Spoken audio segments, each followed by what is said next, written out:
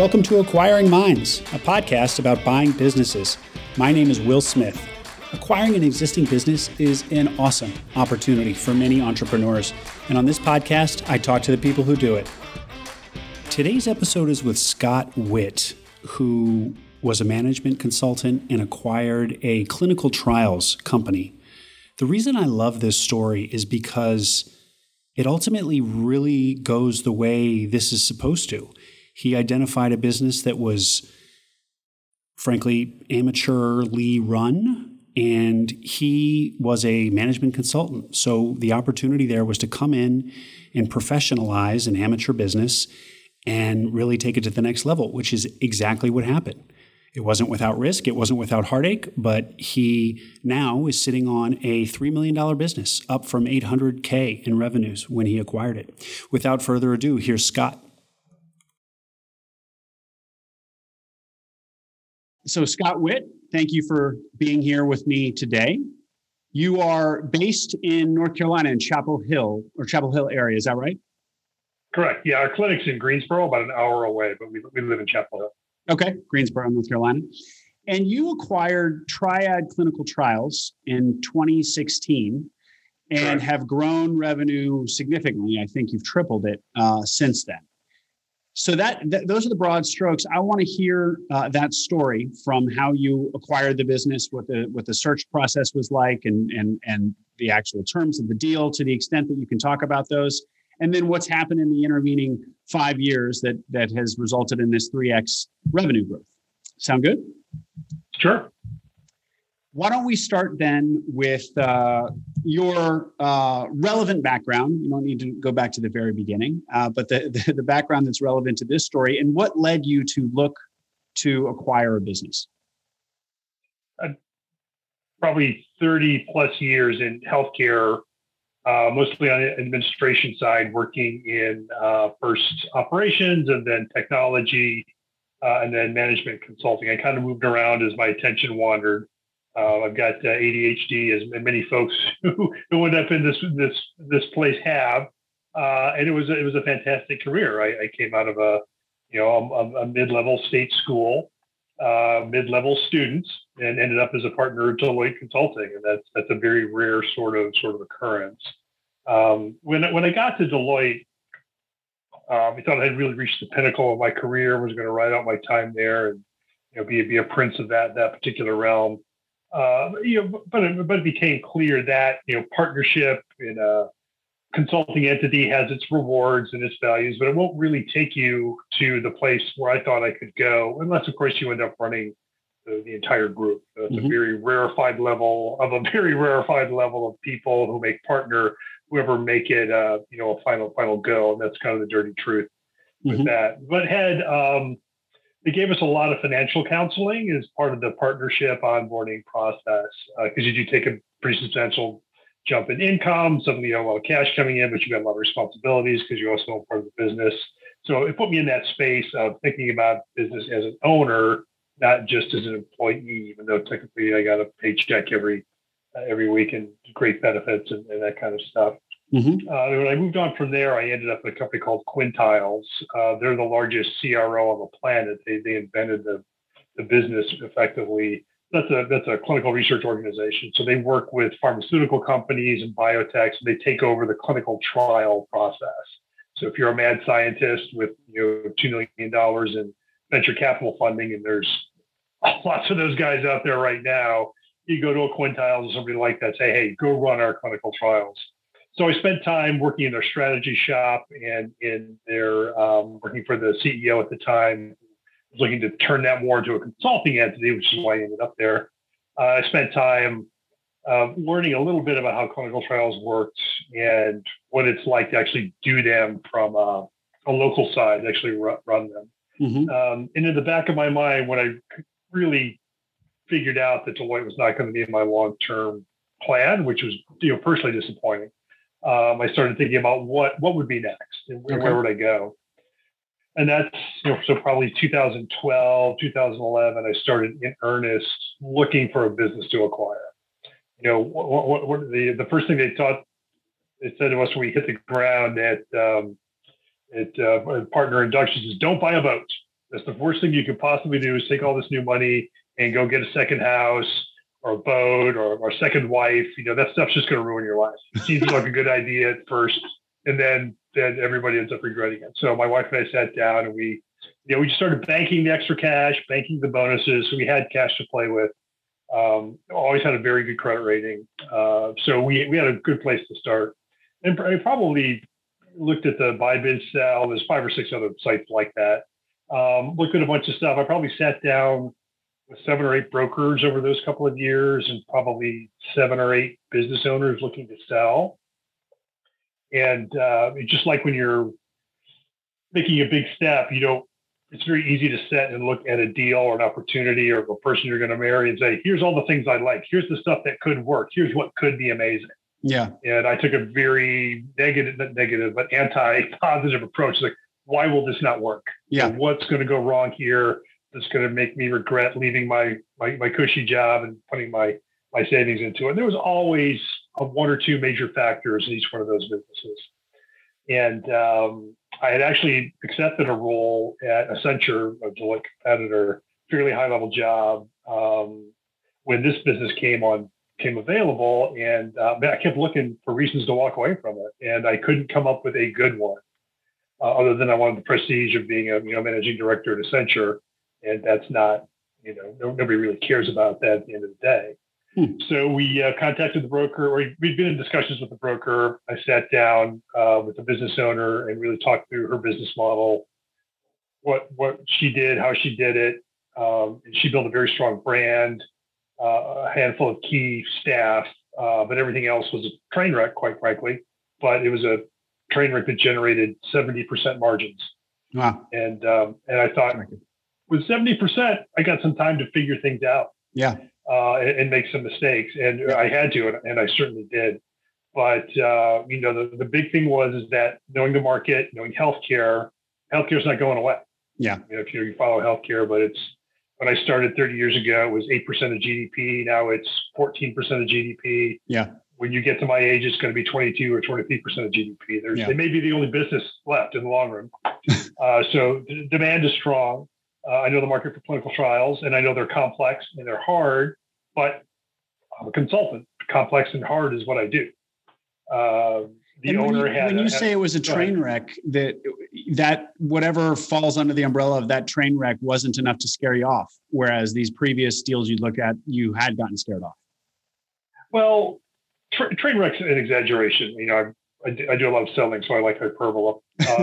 But the woman who started it was a nurse practitioner. A physician's assistant. Knew nothing about business, learned it all the hard way. Made the bare minimum investment in everything, including very nice clinic building, which we bought, but everything else like third-hand computers, not up to date, not safe. Third and fourth-hand office equipment, unreliable and all broke.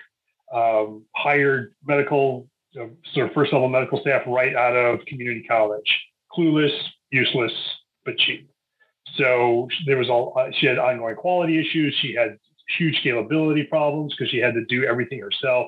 I mean, literally, she showed me how she did payroll. That was a big blue checkbook calculator, and she would download the withholding tables from the IRS and state ARS, and she'd get a pencil and a calculator and hand calculate payroll. There was no website. Why would you? Websites unimportant. We know who our clients are, and the people we recruit come find us.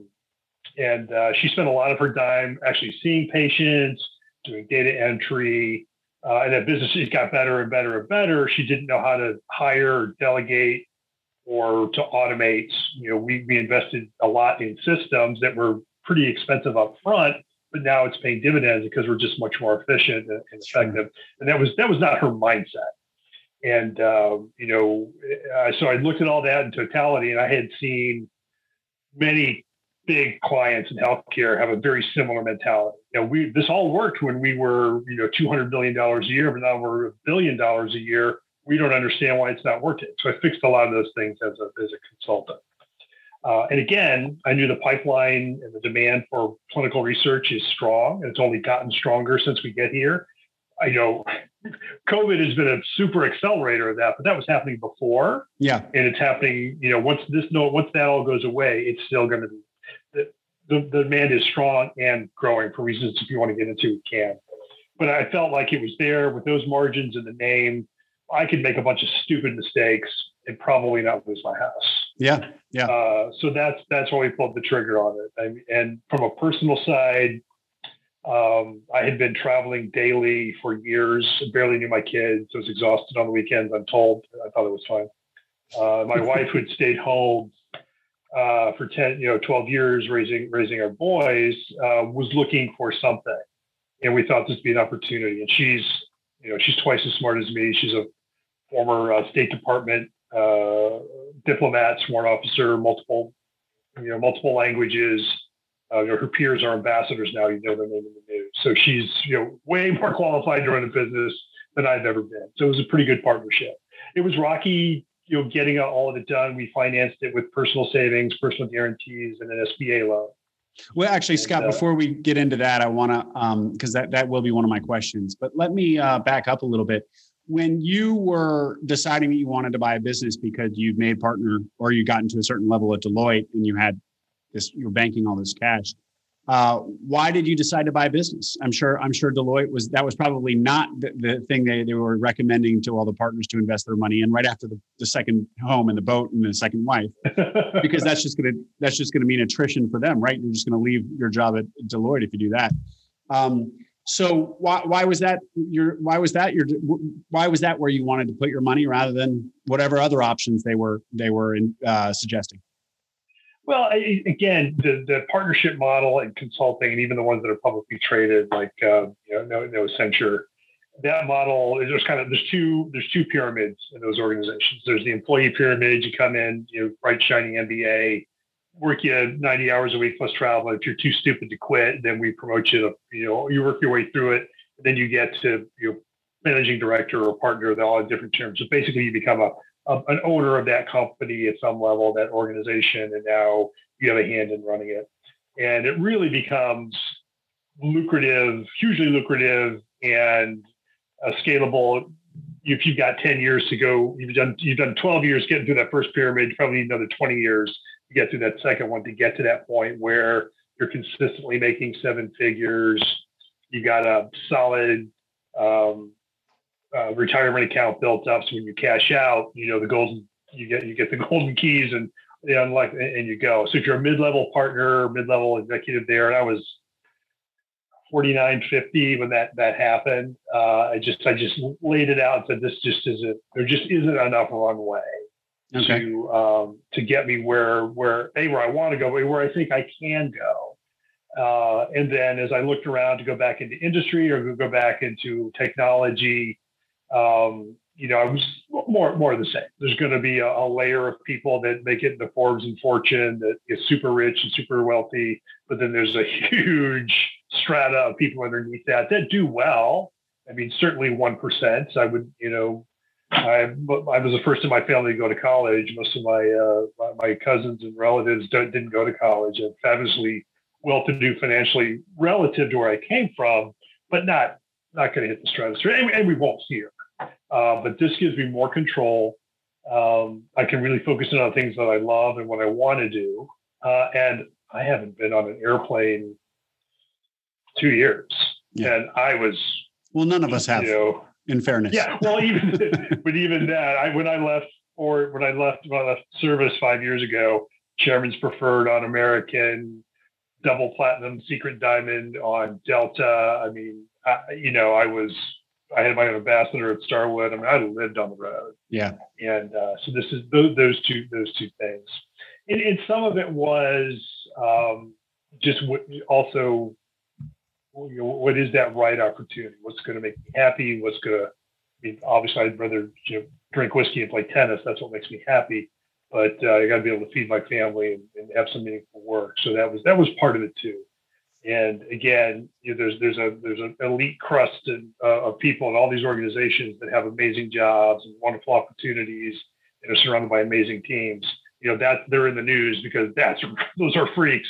That's not how a lot of the corporate world works. It's a lot of And again, except for a handful of people, you're a commodity in these organizations. Like if you're useful to us now, that's fantastic. But if we change our mind or our model changes or you got a little too much gray hair, off you go. Yeah. And these are, I've been way too dramatic, but that's kind of the sense there. So this insulates me from all of that. We got nothing but upside until we decide to cash out of the business.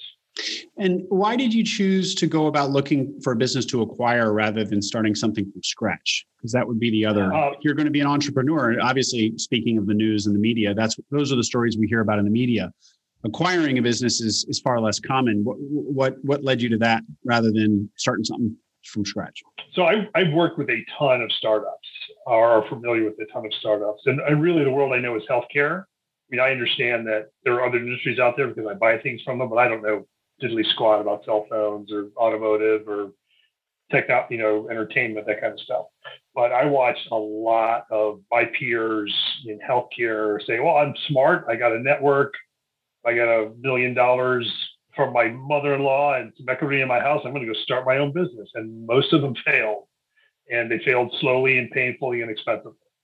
It's really difficult in this industry to start from scratch and get to critical mass. Most people run out of cash way before that happens. And I wasn't going to put myself through that. I mean, I hired back 3 or 4 people who I used to work for in the consulting world who went out on their own and it just didn't work out. And they loved it at first, but it drained all of their financial resources or most of them. And they grudgingly went back to consulting or back into, the commercial side of the business, with having not as much experience at maybe the level they left, sometimes below. It wasn't an uplifting experience.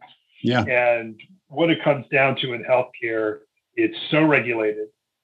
It's so conservative, and it takes 5 to 7 years to really make it. And most companies don't have that kind of focus, and most VCs don't have that kind of focus. I worked as an advisor to the Aetnas and Cignas and Uniteds of the world and Blue Cross Blue Shield plans who would see an interesting new technology like, this is great. We're going to become their vendor and maybe we'll invest in them. It'll be great. And all of them just evaporated at some point because it takes so long to get traction. It's so hard to be compliant in this business that just a startup, unless something amazing happened, or I fell in with a VC or a PI guy or team who really got healthcare. I just didn't see. I saw the chances of success is 1 in 10, maybe. Yeah. And yet this nurse practitioner who founded Triad, or sorry, not nurse practitioner. She was what was her position? A physician, a PA. The PA. She was able to do it, even being sounds like not super business oriented. Well, she flew under the radar, and the business did $150,000, $200,000 a year for the first 4 or 5 years. Yeah. And then as she got more comfortable and aware, she got her name out there, kind of years 6 and 7, she started getting more business, started hiring people, and that got hard. And I think she just wasn't ready she knew what it took to maintain kind of at that. I think the year we bought it, they topped their revenues at about 850. And she could not manage that. Not the way she did it. Not without systems. Not without infrastructure. Not without high quality people you can delegate it to. Okay. I saw the trajectory. I had a pretty good sense of where that business could go. We walked into a great brand name. The name still. I got a call today from a biotech in California, Sausalito, who's starting to bring some drugs in from China and needs to put them through clinical trials here. He said, "Yeah, I worked with you guys 7 or 8 years ago. You're amazing. I really want you to start looking at these trials with us." And she's long gone, but the brand name is really good. That's phenomenal. And so we bought that. We had 2 physicians that came with the business, and they're beyond fabulous. And well, Scott, let me back up real quick. So when you and your wife decided you were going to buy a business, what were your criteria? It sounds like health. I assume everything was in healthcare. It had to be in the healthcare industry. Correct me if I'm wrong. What were some of the other criteria, including what you wanted to spend or whatever criteria there were? And what did that Well, search look like? Did you reach out to local business brokers or what? Walk us through that. it was pretty haphazard, honestly. Maybe if I'd done a structured search, something would have come along sooner. So I signed up for most of the websites. When I would see a business, I'll talk about the criteria in a minute. That I thought was a good fit, I talked to the broker.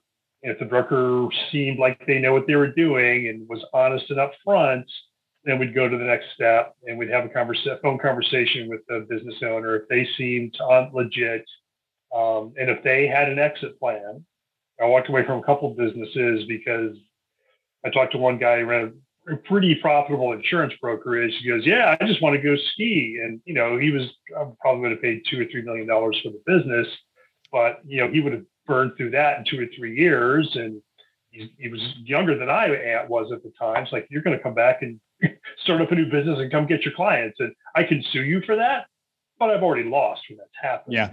So the criteria was healthcare, something that generated at least a 50% margin, over cost, because you need that. Compliance is hard. I was going to have debt service. I needed to pay myself probably more than some other entrepreneurs do, because we did manage our lifestyle, but I had kids going to college. I had a BMW fetish at the time. All that stuff's expensive. That's gone now, by the way. So we, that had to fit all those, had to be stable. And you needed some margin of safety. I mean, you needed to be able to have room to make mistakes. Yeah, exactly. So you start with the margin, you start with the owner, you start with the broker. The broker is a huge, and even great ones are going to fuck you over. Sorry for the language. Right. They just are. It is, I'm very trepidatious, because I'm actually on the market now I'm looking at a couple different things. I'll tell you where we are now and what's driving me up. But that's, I am as concerned about that broker going into it as I was about the owner the first time around. So I did learn the hard way. Mm-hmm. Okay. And what price range were you looking at? I assume that was one of the big criteria. So probably minimum would have been what we bought, because I know I could buy that easily on our own. Could I found an ongoing business at $5 million or $10 million that fit all of those criteria and gotten a larger SBA loan? Probably. Could have found some passive investors to take us to that next level. And sometimes I look back and think maybe I should have done that, because scaling to 10 million from 5 million is way easier than scaling from 1 million to 10 million. Yeah. But this one just happened to fit all of that at the time. And had I taken that role at Accenture, I'd have been another 5 years wrapped up in that stuff, and I would have loved it. But I'd been 5 years older, and it just seemed you're never going to get everything you want. Just check enough of it, to seem like it was a good idea to pull the trigger on. And so the business was doing about 850 in revenue. Yeah. 70% margins. And then can you say what you acquired it for?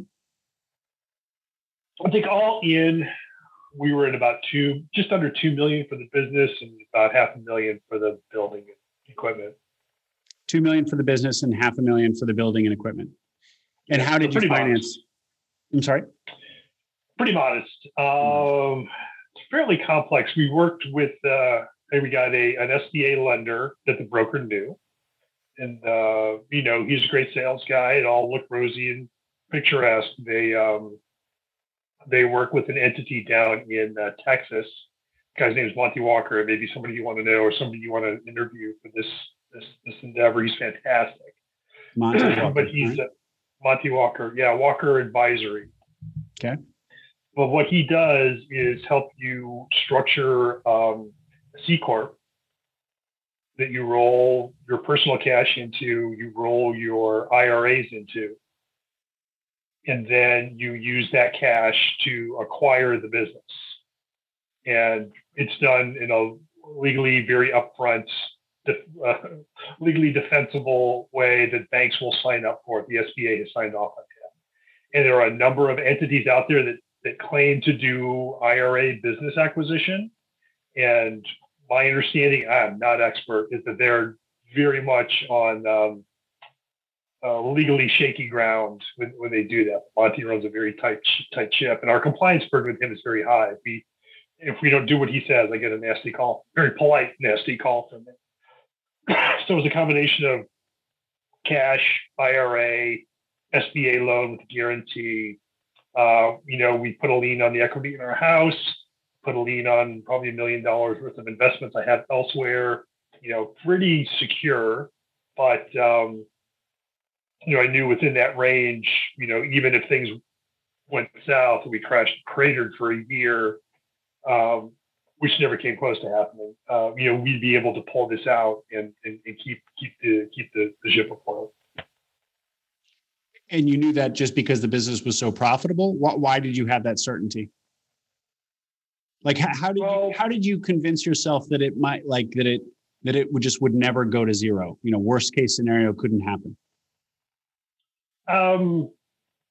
So having worked in healthcare and knowing something about drug development for quintiles, there is a site out there that's run by the National Institute of Health, NIH. It's called clinicaltrials.gov. So if you go out there, every clinical trial, any drug anywhere in the world that anybody would ever want to sell in the United States, which is every drug, every study gets listed out there. And you can slice and dice it. I downloaded all that data. It's public domain, it's free to use. And I looked at, for the 80,000 clinical trials that have run anywhere in the world over the last 10 years, 20,000 of them are open now or were open then. Another 10,000 were in the process of getting ready to open and start recruiting. Most of those clinical trials never make their recruiting goals. That ability to run a clinical trial, find subjects to get into the trial, stay in the trial, and pay it out is very valuable. It's very rare. It's getting harder all the time. And I knew from looking at the financials, looking at how the business model worked, that this woman had figured all that out. Didn't scale well. Could have been much more efficiently because she didn't spend money on anything at all. Yeah. But, I had enough room to make investments to be much more efficient about it, be much more structured. Should circumstances come to pass that there would be no demand for clinical trials, we're in such an economic depression, or there's been such a revolution in the financing of healthcare that I'm hosed anyway. Yeah. So we never say never, but apart from doing a Walter White and making crack in a mobile home in an RV, this is as secure as a business that would come. You just dated yourself by referring to crack. I think it was meth. Crack is very 1980s. All right. Yeah, biker meth. Yeah, that's right.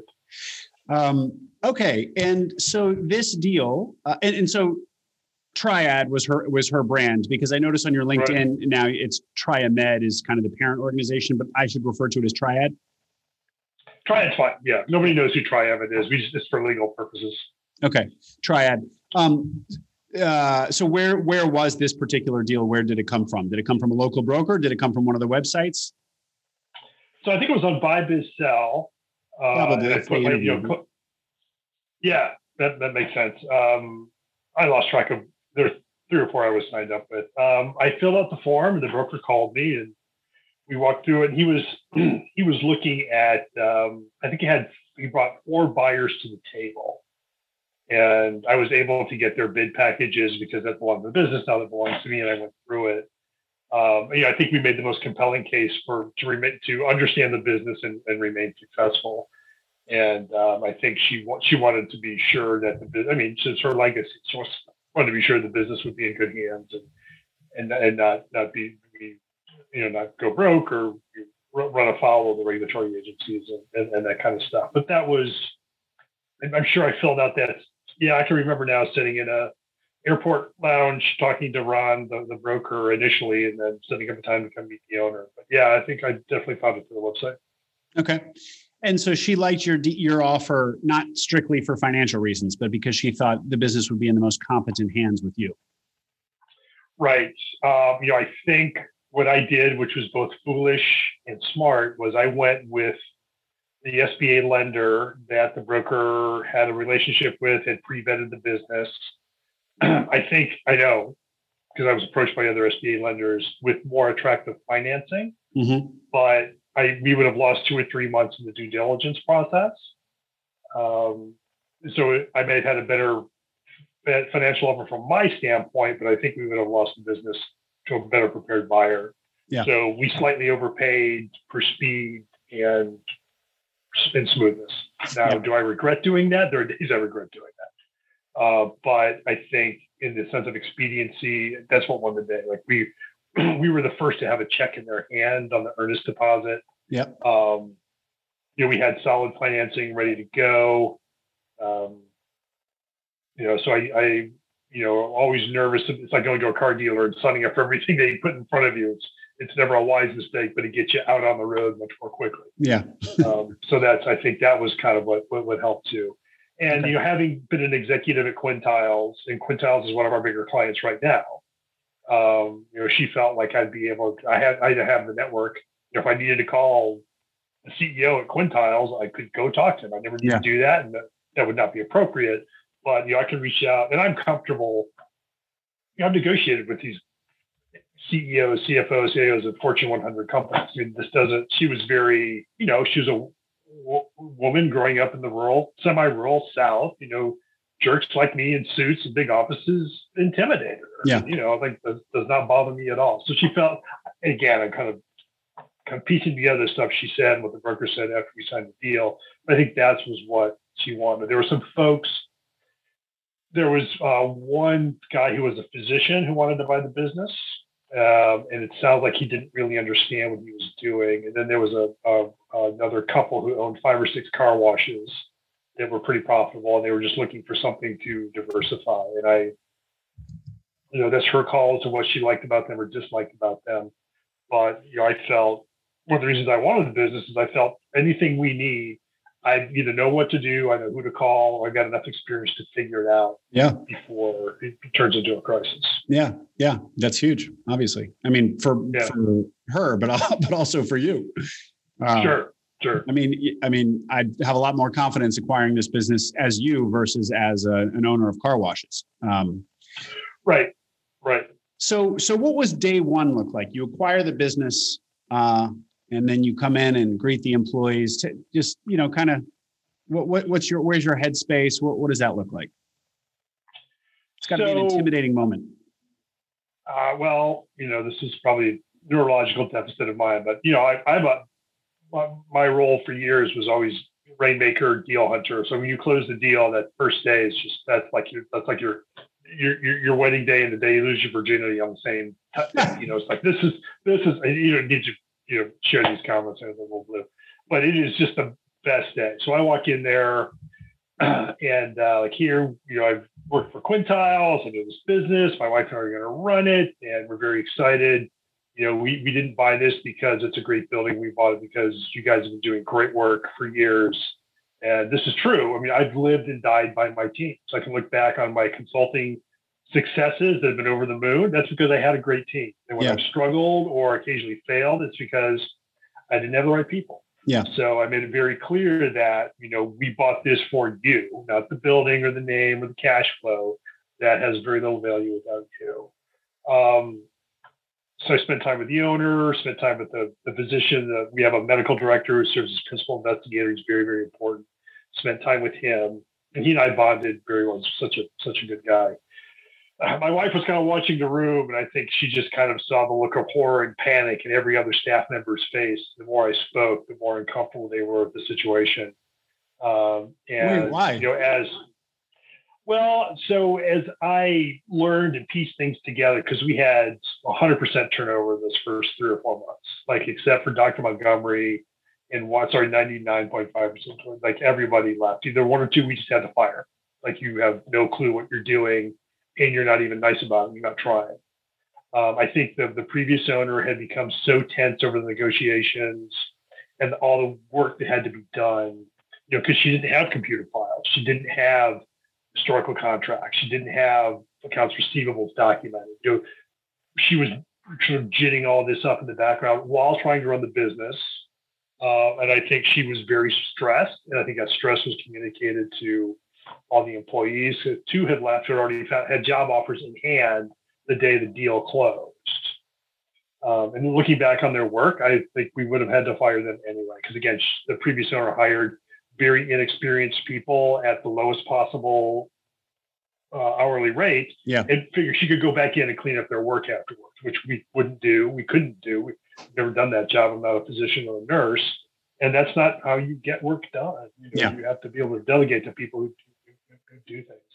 So that first day was just really understanding, what looked solid and reliable and actionable based on, their business plan and the marketing package versus the reality of what was there and what had to be done. So that was, that's a long, feels like a century ago, but it wasn't that long ago. Well, I assume I want to ask about the challenges that you encountered when you first acquired the business. And it sounds like you've just answered that, which is turnover. But it also sounds like maybe you were, that wasn't maybe a challenge. It was maybe the people who left of their own volition that was welcome because it avoided you having to let them go yourself. And you knew that they weren't going to, one of the things that you were going to change was the quality of the personnel there. So anyway, what were the challenges or the biggest challenge that you found once you became owner in that first 2 or 3 months? So the biggest thing is that the backlog and pipeline were wildly overstated, such that I did worry about the viability of the business, and I did engage a litigator to review everything we had to potentially go back and get some money back from the previous owner. We decided against doing that. He felt we had a very strong case, but he said, honestly, it'll take us 2 years. You may get $500,000 back, maybe $300,000 after my fees, but you need to spend that time and energy getting this thing turned around. Wow. So, and there's a couple of reasons for that. Number one, the business ran on a cash basis, and we still run on a cash basis. The contracts are written per enrolled patient, and sometimes patients drop out, sometimes studies end early, and sometimes you may have a contract for 15 or 20 patients, but you're slow, or for the reason that you can only get 5 or 6 in. Then it really looks like 6 months before the deal closed, the previous owner really took her foot off the gas in terms of marketing and seeking out studies, new clinical trials. Now, there's a bunch that are open for very complex indications or very rare indications. I could, if I made 3 phone calls today, have 5 contracts in 2 weeks for studies that'd be almost impossible to deliver. You really want to spend time finding things that are going to be in your sweet spot, things you can enroll well. She'd really taken her foot off the gas there. So, I've basically put a lot of the investments and process change and some of the hiring on hold so I could strictly focus in on business development, making new contacts, reaching out to old colleagues in the business, and just really building that pipeline back up. And it took me about 6 months to get that pipeline back into shape to where I thought the business was when we bought it. Well, fortunately for you, rainmaking is your thing. Yeah, if I didn't have those contacts or just the willingness to keep on the phone until people called me back, that could have been a moment. And I mean, you must have been, even though you were pretty confident there was a lot of margin of safety in this deal, I think this is what scares off a lot of would-be acquirers, is the prospect that you in fact faced, which is you buy the business and then you find out this revenue, that you're depending on, is not going to materialize. Right. So how are those conversations between you and your wife? Were you guys scared, or did you basically have confidence that you could pull it out? Scott, I lost your video. Yeah, no, sorry. Hey, there we go. No, a call came through. I'm on my iPhone. Those were, I think we upped our alcohol intake significantly. That's helping. At that point. Yeah, no, same thing we did during the pandemic. I don't think it was about 18 months later, as she began to take on more responsibility in the business, she looked back and really understood how precarious that situation was. Yeah. Her degree is Russian studies. She's multilingual.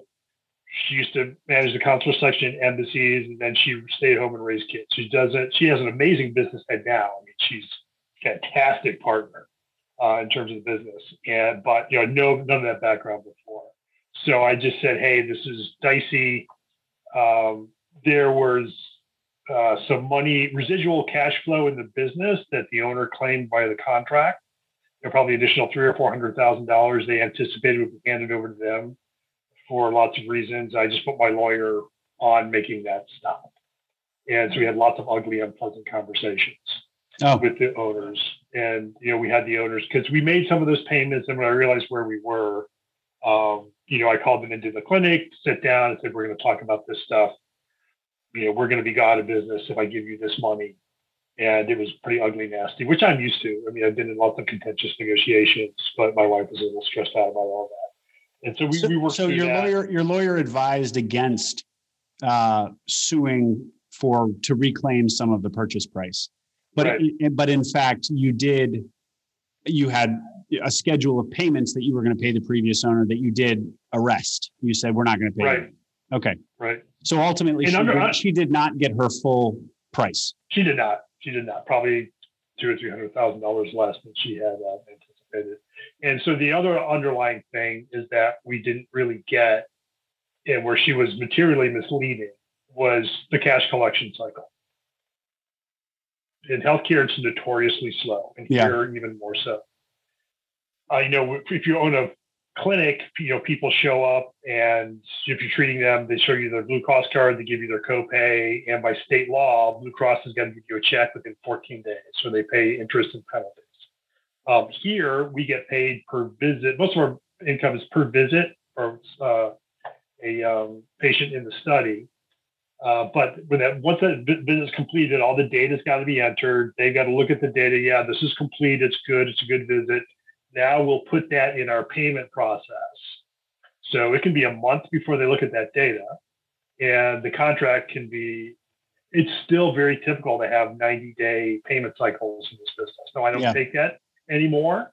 Well, unless I can get a good price, I can do that, but you have to cover my float and then some. So we were looking at, based on everything she told us and the financial information that she shared, which was not complete, I estimated an average of 45 days cash collection. And it was well over 120, maybe 140. Wow. And so it was just like, I know we're going to get this money, but we may not be around to cash the check. And so the lawyer pulled all that together and said, yeah, you've got a great case here. You missed some things in due diligence that are going to be your fault. The judge is going to ding you for that. And I agreed, but they were materially misleading in a lot of things. And so what had you missed in due diligence? I mean, you've explained the situation, but what specifically could you have done, or could you have asked or pressed her on during due diligence to have uncovered this? Well, I think part of what made the business attractive was the lack of systems and structure and process. So, when you say operated on a cash basis, truly a cash basis, didn't know week to week, month to month, quarter to quarter what cash was going to arrive, regardless of the underlying work activity. There was no system in place to adequately track that. So this was all kind of literally had not kidding, she had hand-drawn spreadsheets with a ruler and a pencil, saying, well, I've got this many patients, they've completed this many visits, they have this many outstanding, and get your calculator out, and here's the bottom line. Wow. And, she had missed a lot of things. Some of the studies ended early. So what was presented is, I estimated from everything I had in front of me that there was probably $1.5 million of backlog. Now that's backlog, not pipeline, backlog, like booked work. It ended up being about $500,000. So there was probably $1 million mess. Apart from getting into the building and spending a week or two going through all the files and verifying with all the charts, which was never going to happen. She was not going to tolerate that. I probably, so a little myopic, probably wildly optimistic about what was really there because I wanted this business to happen. I wanted this deal to happen. Yeah. I got my emotions got out ahead of my logic on that. So, and I think that's a common problem in acquisitions like this. If you're buying a donut shop, doesn't matter if you're on cash basis or accrual basis. Just your flour comes in, the fried donuts go out the door, and it's all in the cash register. You're dealing with services like that. I think it is very hard to nail down backlog. Yeah. If you're not on a accrual accounting basis with a reliable system underlying it. And we're still operating on cash, and I've got a much better understanding of, I keep getting messages doing that, sorry. I have a much better understanding of where we are on an accrual basis, but I think we're probably 2 to 3 years from moving to an accrual basis for accounting. Okay. Well, it sounds like it's hard for you to advise like another business buyer in a situation like this, because as you said, to really have uncovered, because it's a cash business and because the existing business owner wasn't going to let you come in and camp out in the business for 2 weeks to really see under the hood, at some point there was kind of nothing more you could have done. It sounds like that's what you're saying. I guess the question is, what would you advise your past self to do, or some other would-be business buyer to do if they're buying a clinical trials business? So I'm working with 2 guys down in Florida. They run a chain of wholesale coffee roasters. Uh-huh. And somebody's got an uncle who's a doctor, and they're looking to buy clinical research sites. Oh. So they send me a couple pounds of free coffee every month, and I spend an hour or 2 on the phone with them. Oh. Kind of walking them through it. So I feel like I can. You've got to. I think you've got to have some confidence, and maybe an irrational confidence, that even if this is as bad as it could be, it's still a workable deal. Yeah.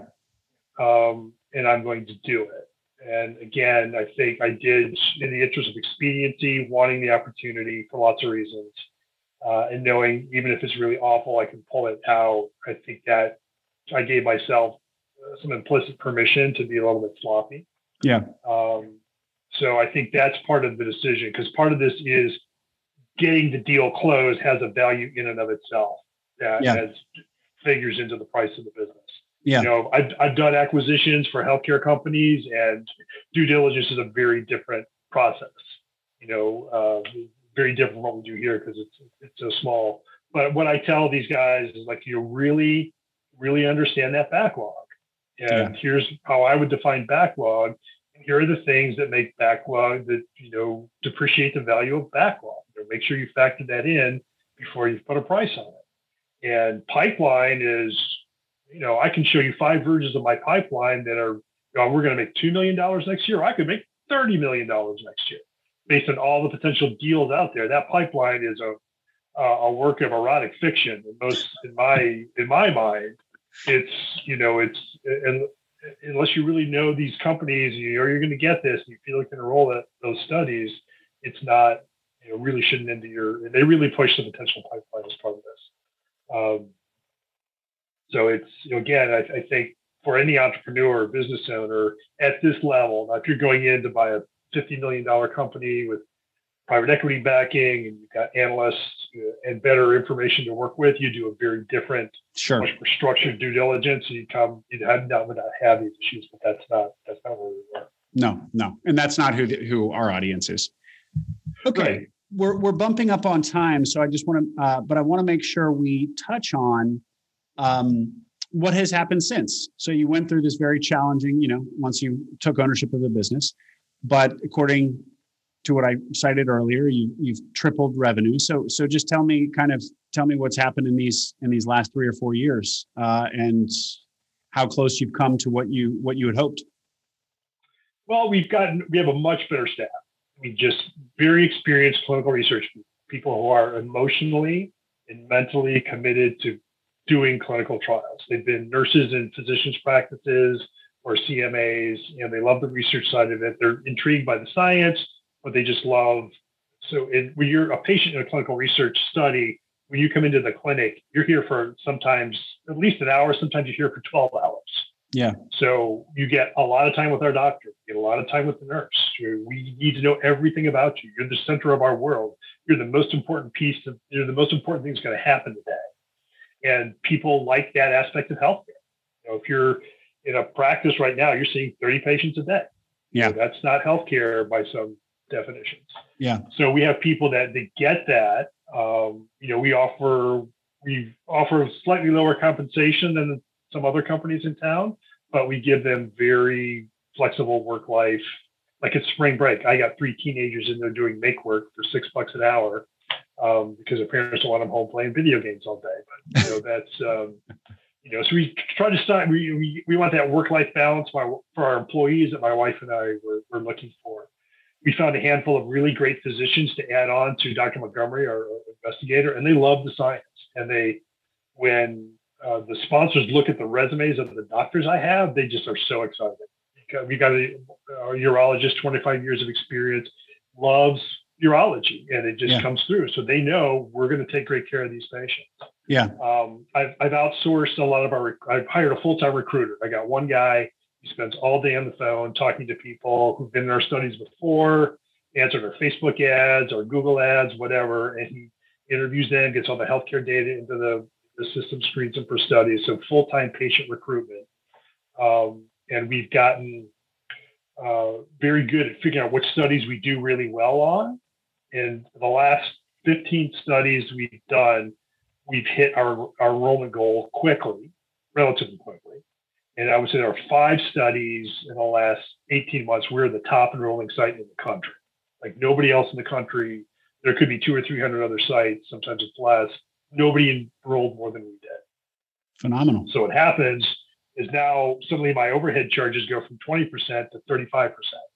My hourly rate for the recruiter, I can burden so much more revenue on each study because when I go after a study, I tell them, I'm going to do 20 people. You're looking for 10, I could do 20. You give me some more advertising dollars and let me hire another part-time recruiter. I could potentially do 30, but it's going to cost this. And then I stop talking. And if they waiver, said we're not really into that, I said, well, okay, we work with sponsors more engaged in their studies. So based on the quality of my staff, based on our results, I just negotiate much more aggressively. Mm-hmm. And I walk away from studies that are clients who are not, it's pretty clear when they send you the budget. It's like, well, we're looking to do this quickly and inexpensively. And I said, yeah, go push your development costs on somebody else. We're not here to see if we can do something good for you and maybe we'll get paid. And the big companies like Novartis, AstraZeneca, they love that. I mean, if we can get, it can take 5 or 6 years for drugs to go through the development pipeline. Yeah. And if I can be done a year ahead of some of the other sites, they're to market a year earlier. Yeah. That could be hundreds of millions of dollars to that. So if you give me an extra $300,000 than they would have 2 years ago because I perform better, that's a very sellable deal. Sure. And that's kind of where I was with Deloitte. You call Deloitte when things are really serious, you got it done. Yeah. And I'd show up and my partner rate was $900 an hour. And you paid that rate, not to me, unfortunately, but into the partnership. But those are the things that have changed and really focused in on the right team, the right work, doing a great job, being able to verify that, and then using that as your go-to-market message. And we just got very good with social media and our website and getting people interested in clinical trials. And so you acquired the business when it was 850 in revenue. And what is it? And that was in 2015? Yeah, closed 2015. And what is it? No, actually, it rolled up. Yeah, so we're going to hit about probably right at 3 million this year. Right at 3 million? Yeah. It's phenomenal. So and we're out of space. In 6 years. I mean, I just can't get more people in the building as it is. So we're looking at expansion plans for a bigger building, different locations. But yeah. You said earlier that there's nothing but upside for this business. How big do you think you could grow it? Well, I've got some personal parameters. I don't want to get on airplanes regularly for work anymore. One.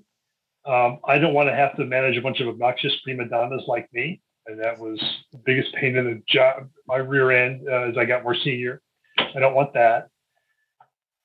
So, I think we could take this business to 6 or 7 million, kind of with the current management structure we have. And at that point, we become more of a corporate entity that would require probably more infrastructure and more administrivia than I would personally want to do. And at that point, there's a group of VCs out there who are acquiring clinical research sites. Maybe 8 or 9 years, 5 or 6 years, I've talked to them. I talked to a couple of other folks on clinical trial sites around the country. We thought about a loose partnership. Yeah. So shared equity, joint, and that way we can all have 3 or 4 different patient recruiters and shift resources around. Maybe something like that. I don't know. I love the autonomy. I just got an email from a broker who's got a couple of clinical research sites for sale in Austin, Texas. Yeah. That she'd like us to bid on. And, if I had to fly, I could fly to Austin, Texas. It would not be bad. There are worse places to go build a business. There are worse places. My older son's starting at UNC Asheville in the fall. So we're looking for businesses maybe in Asheville. We might want to retire there. I don't know what part of the country you live in, but Asheville's pretty nice up in the mountains. Yeah, sure. So, kind of my story now is that all I'm really doing is business development and negotiations. I don't do any day-to-day stuff. I've got time on my hands. So I'm looking forward. Hopefully this will help get my name out there a little bit. I'm talking to a couple of fractional CEO, CFO type headhunters, putting people in small startups to, for a fee to help them. Looking at other business opportunities, it's going to have to be that perfect confluence. I had a team of MBAs from a local university build an expansion plan for acquiring another building and building it out. And I'm in the process of fleshing that out and starting to network for investors. So I don't know, I can't do all of those, obviously. But over the next year, something will rise to that level and get my attention, and we'll move on. I don't know what it'll do though. Well, it sounds like you've got a lot of different opportunities, which is always a good place to be.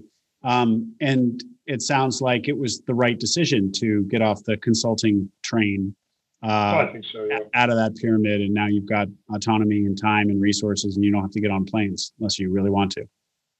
Right. I mean, do you consider this a happy ending? You're not at the end of the story, but where you are now. Oh, I think so. It seems like a great case study, a great success story. Well, I mean, there are dark days, hard days you don't sleep. It's a very different level of stress. If I lost a deal as a consultant, I go find another one, or but the practice will carry you for a year because everybody has good years and bad years. There's nobody here to carry me. There was a couple of weeks in there, I just don't think I slept at all because I really felt like we were going to fall off a cliff because the pipeline was because the backlog was so weak compared to what we thought. I didn't build enough working capital into the business, and the bank was not. You should have fucking figured that out before we wrote you the check, dude. There was not, and I could.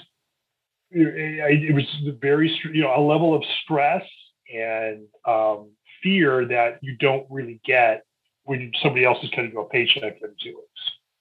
So when what? That's when somebody's cutting you a paycheck every 2 weeks, right? So I would tell my family when they wanted to do something, well, we want to get this. I said, look, I've got to earn $5 for us to have $1 to spend. And now with this business, I got to earn about $30 for us to have $1 to spend. That's a very different level of commitment to your business. So it's had moments where if I had a weak heart or didn't have confidence in my abilities, I think we might have thrown the towel in. That I never had working in the corporate sector. But yeah, this is definitely the right thing. My only real regret, this sounds, camp and trite, but I wish I'd done this 15 years ago. I mean, I really, for the mistakes I've made, I would have made those back then and figured stuff out and be further along. And I'm working with this guy who's a 20-year younger version of me, who's bought 3 sites in the last 5 years. He's going to be a multimillionaire well before he retires. I think, damn, I wish I thought about doing it back then. And how old are you, Scott, if you don't mind? 56. 56. Okay. Yeah. So I got another good 10 years. Yeah. Great. Well, thank you very much for doing this and being so transparent about the ugly stuff, the numbers, all of it. It's a really interesting story. You said you wanted to kind of maybe get your name out there. Is there anywhere that you'd like to direct our audience to, I don't know, find out more about you? I mean, your LinkedIn, obviously. Yeah, so LinkedIn is a little out of date. I'm having somebody update that as I do the fractional executive search. But LinkedIn, do you have my phone number? I can give you that, or my email. Sure. My emails. Sure. Why don't you give me both? So it's Scott, SCOTT _Witt, WHITT @outlook.com. And the number is 919-537-5304. Great, Scott. Well, don't hop off the phone, but I'll wrap up our recording here. Thank you very much for doing this. I learned a lot. I think our audience will too. Cool. Happy to do it. Thanks.